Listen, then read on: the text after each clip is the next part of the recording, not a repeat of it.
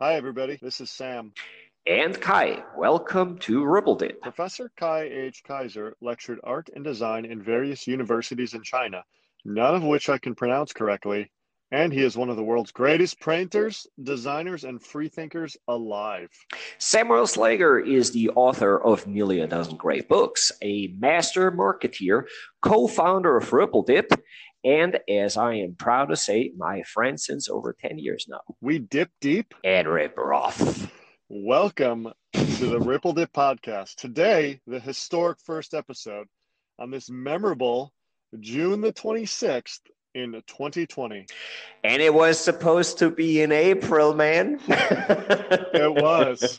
I'd like to, blame it on the state of the world or something like that, but we're just busy people. We got a lot going on, but that's all right. We finally got to it. Exactly. We proved persistency. That's right.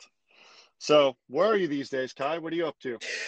Well, I'm spending most of my time in Portugal. I didn't intend to stay there already, but thanks to COVID-19,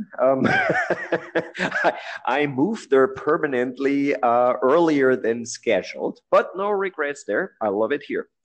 And, Portugal in Europe, right next to Spain, at the fringe of Europe, at the water, the big waterfront. And when you cross the water, you come to the United States, and that is where you are, right? Where exactly are you there? I'm currently at mile marker 251 in Oklahoma, which is right on Interstate I-40 East, heading toward Oklahoma. Small town in the middle of nowhere, about an hour and a half east of Oklahoma City, hour south of Tulsa. Town of maybe a couple thousand people, not much going on there. A lot of grass, a lot of trees, not a lot of people. Grass? Yep. Why would you say grass? The latest I heard, it's weed. You're correct. It goes by many names: grass, weed, ganja, marijuana. Got many names for it, but Oklahoma's kind of experiencing its resurgence. At one point it had the oil boom. Now it's kind of has the green boom going on, and you're a part of it. You're a part of it, aren't you? Yeah, definitely. We are in the middle of a grow facility, being kind of late phase startup. So rolling out some product here pretty soon with some pretty aggressive expansion plans in the very near future associated with that. So we've got that going on. We have a couple of licenses for some other business opportunities in that cannabis space as well. But it's a very exciting space to be in, very exciting time to be in it, with a whole heck of a lot of potential. That's for sure. Absolutely, absolutely. We have been talking about that various times, and I hope since we have been talking so much about it, I hope that I'm not forgetting one of the points. But we both agree since many years that legalization was dearly necessary for so many reasons. Yeah. Like the terrible waste of taxpayers' money. The police doesn't really want to arrest people for such a small thing.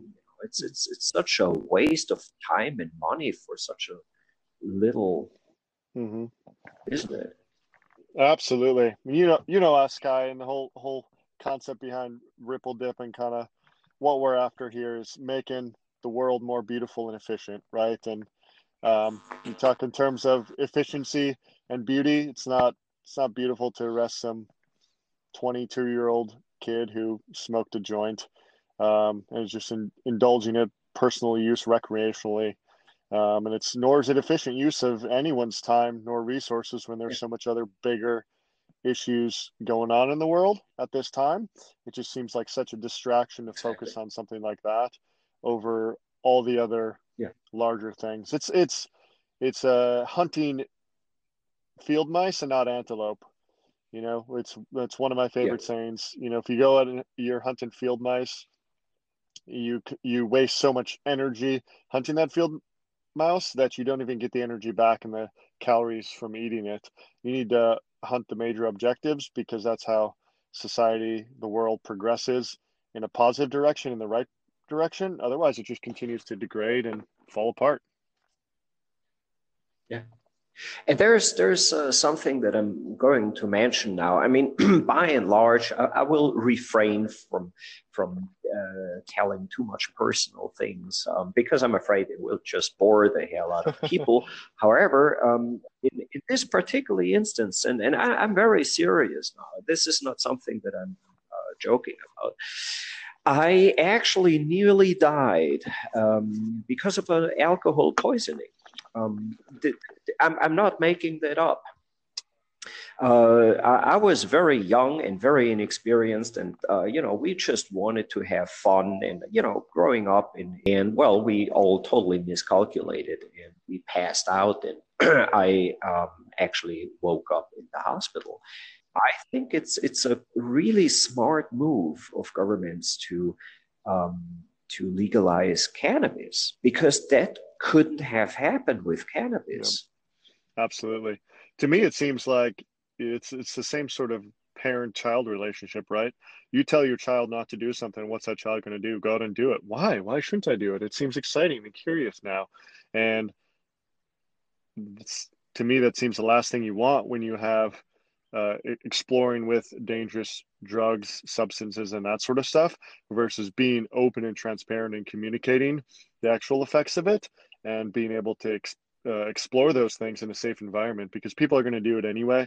So you might as well create an environment that's conducive to that sort of behavior. People like to get high. It's just that simple. People like to get high. People like to drink. During COVID-19, there's a reason that all the liquor stores were still open and all the dispensaries were still open and all of that. People didn't have anything else to do but sit at home and get high or drink and watch Netflix all day. Where responsibility is key, and we've tried to focus on that with this business.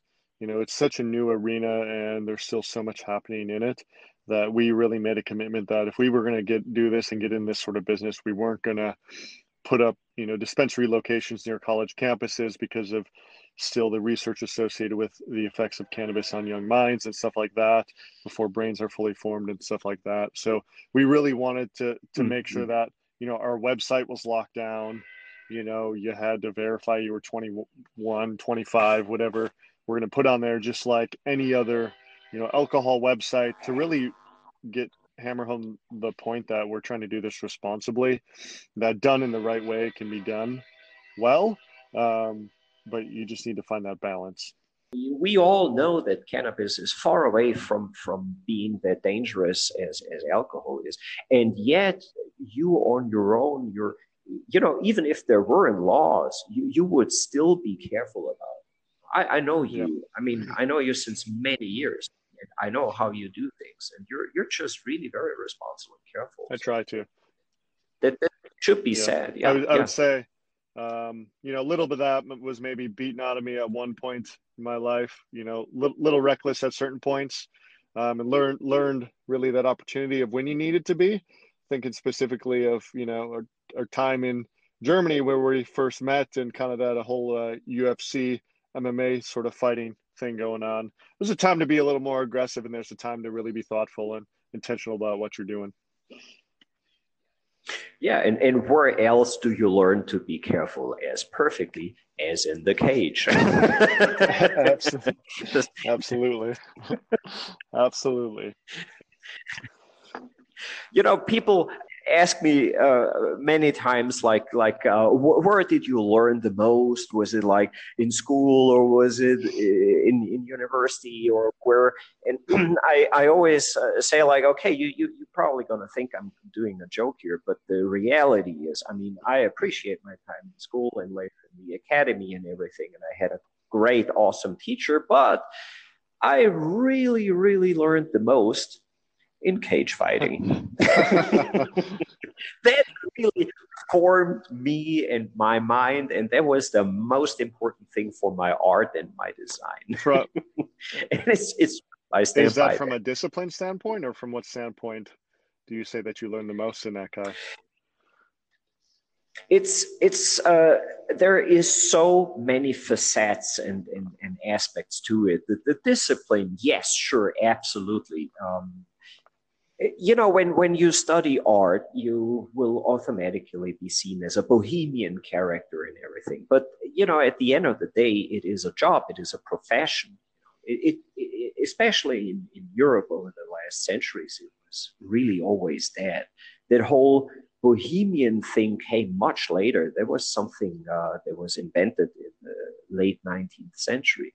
So yeah, if you're serious about something, whether you are a rock musician or a painter, or those are all at the end of the day jobs, and you have to be on stage, or you have to be in front of your easel. Whatever creative thing you're doing, you still have to be there, and you have to come up with something. You have to do your job. So discipline is always a great part of it.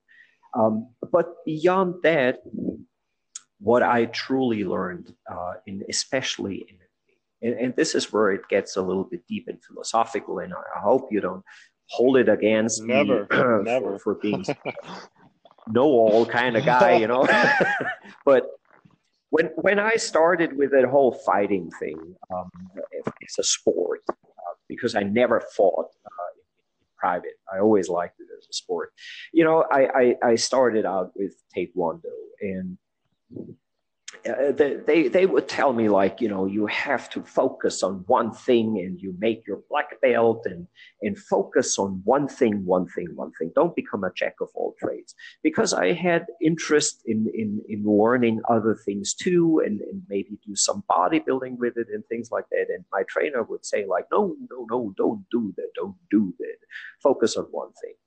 And after a while, I figured the guy has really no clue of anything that is fight related, because the way he taught Taekwondo was more like ballet. So I think in volleyball you learn more self defense.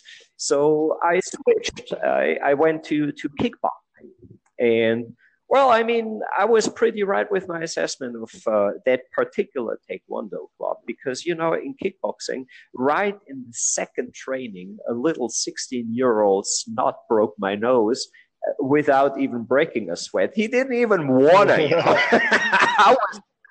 I was so bad, I ducked right into his uppercut, and my nose was broken. And I stood there and I was like, oh man, I really don't know anything about fighting. So yeah, I understood that there was a lot to learn, and from kickboxing, when I got a little bit better there, I went to Muay Thai, and then I started to realize, well, actually, the more you train, the better you get. And right at that time, the UFC became popular, and I got a whiff of the first cage fights, and I started to understand, yeah, Jesus, fuck that bullshit with focus on one thing, because it's garbage. You have to mix things, mixed martial arts. This led me to completely rethink my way of working, the way I design, the way I paint. I started to realize pure painting, the way I learned it in the academy, is good, and it was a good training for me and everything. And I don't want to diminish people who are still doing that. But for me, I had to switch it up. I had to implement computer programs. I had to implement literature. I had to implement making movies, sculptures. I had to, broaden the horizon significantly. And in this way, I found my personal style, and I was definitely on to something. So what works in MMA, for me, it works everywhere. Mm-hmm. I think you're hitting on a really cool and important point there, and that's kind of the whole basis of Ripple Dip, right? The Ripple Dip is kind of a fusion of all of these different elements, just like what you're talking about.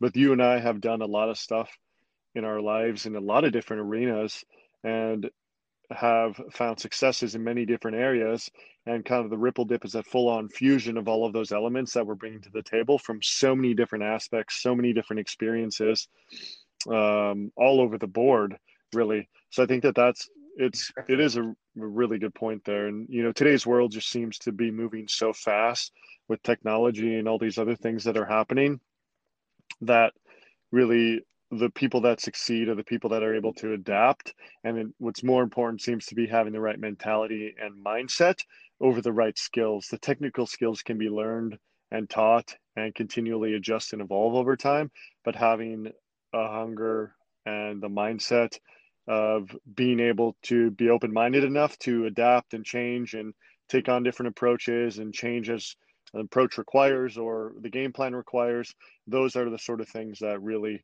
the soft skills, if you will, seem to be more important in this day and age than anything else. Yeah. We're not in the 1950s anymore, where we work one career for our whole lives and come home and have an 8 to 5 sort of job and do that for 40 or 50 years. The game has just changed significantly. Exactly. There are things from the past that we should understand. They're good, and we should appreciate that and keep it going while it works. In many ways, I am conservative, and I have no problem using that word. Usually people laugh and say, like, what, you conservative? Get out of here. No, what does the word mean? It means you preserve something. You understand, hey, this is really good. I'm going to continue with it, be that a custom, be that a political system, be that a certain philosophy. You conserve it. You keep it going. But what I'm not is a traditionalist. I don't care for tradition. If something is good, I keep it going. If something doesn't work, I throw it overboard. It's unnecessary. It's redundant. It's not efficient.